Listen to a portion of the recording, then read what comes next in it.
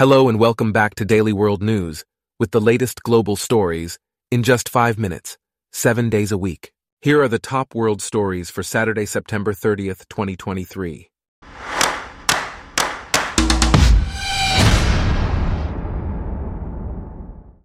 Today's episode is brought to you by Blogcast, your personalized audio feed, available on iPhone and Android. American journalist Evan Gershkovich has been detained by Russia for 6 months. Gershkovich, a reporter for the Wall Street Journal, was detained on espionage charges while on a reporting trip in Yekaterinburg. This highlights the strained relationship between the United States and Russia. Gershkovich's family is waiting for updates from his employer, and a prisoner exchange will only be considered after a verdict is reached in his case. In other news, authorities in the western Ukrainian region of Vinnytsia have ordered an evacuation following a Russian attack on an infrastructure site. The attack, which occurred on an unspecified facility involved in power generation or other industries, has led to the deployment of drones in the region. This situation adds to the ongoing tensions between Ukraine and Russia.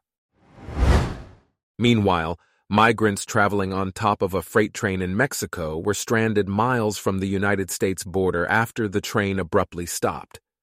The stoppage of trains, due to concerns for migrant safety, has caused around $1 billion worth of goods to be stuck at the border.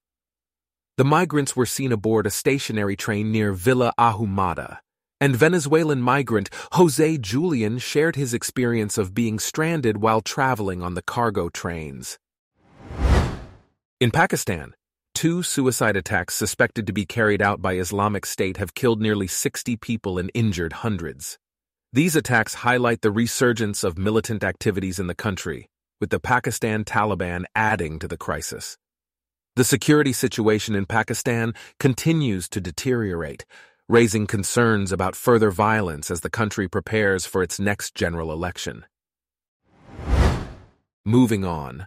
A Palestinian security force has been deployed in Lebanon's largest Palestinian refugee camp, Ain el-Hilwa, replacing gunmen who had occupied a school complex since late July.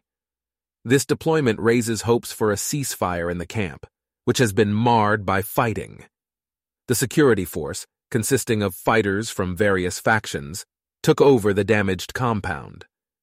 However, the handover of the compound was not addressed by the commander of Shabab al-Muslim. Next, more than 80% of the population of Nagorno-Karabakh have fled to Armenia since Azerbaijan attacked and ordered the region's militants to disarm. This exodus raises questions about Azerbaijan's plans for the ethnic Armenian enclave. Armenia's health minister has reported deaths due to malnutrition and long hours of travel. Azerbaijan denies the accusation and argues that the region could receive supplies through the Azerbaijani city of Agdam.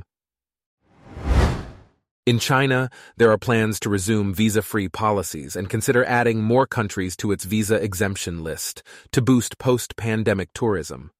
The State Council has also announced the resumption or addition of more international flights.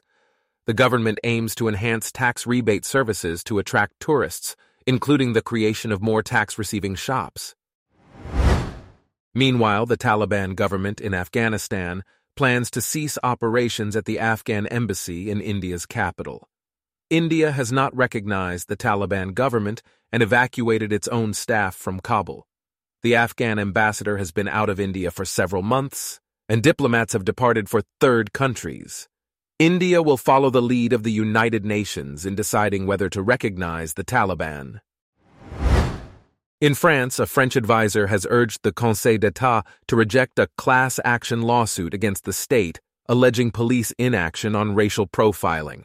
The case, argued by 6 human rights groups, claims that the police discriminate against young Arab and black men during routine patrols.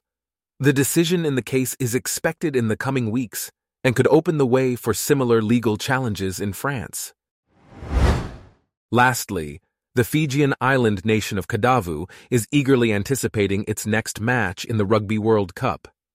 Simeone Kuruvoli, a 24-year-old scrum half, has become a national hero after a historic win against Australia. The response to the World Cup has been particularly strong, with preparations made to accommodate the large number of viewers. Despite his quick rise to fame, Kuruvoli's story is one of struggle, passion, and perseverance. His dedication to the sport has earned him admiration from his family and community. Our top world stories for today are brought to you by Blogcast, your personalized audio feed. Download the free Blogcast app on your iPhone or Android today. If you enjoyed this, please consider listening to our other podcasts: Daily Business News, Daily Tech News, Daily Science News, and Daily Lifestyle News. Thanks for listening. Blogcast.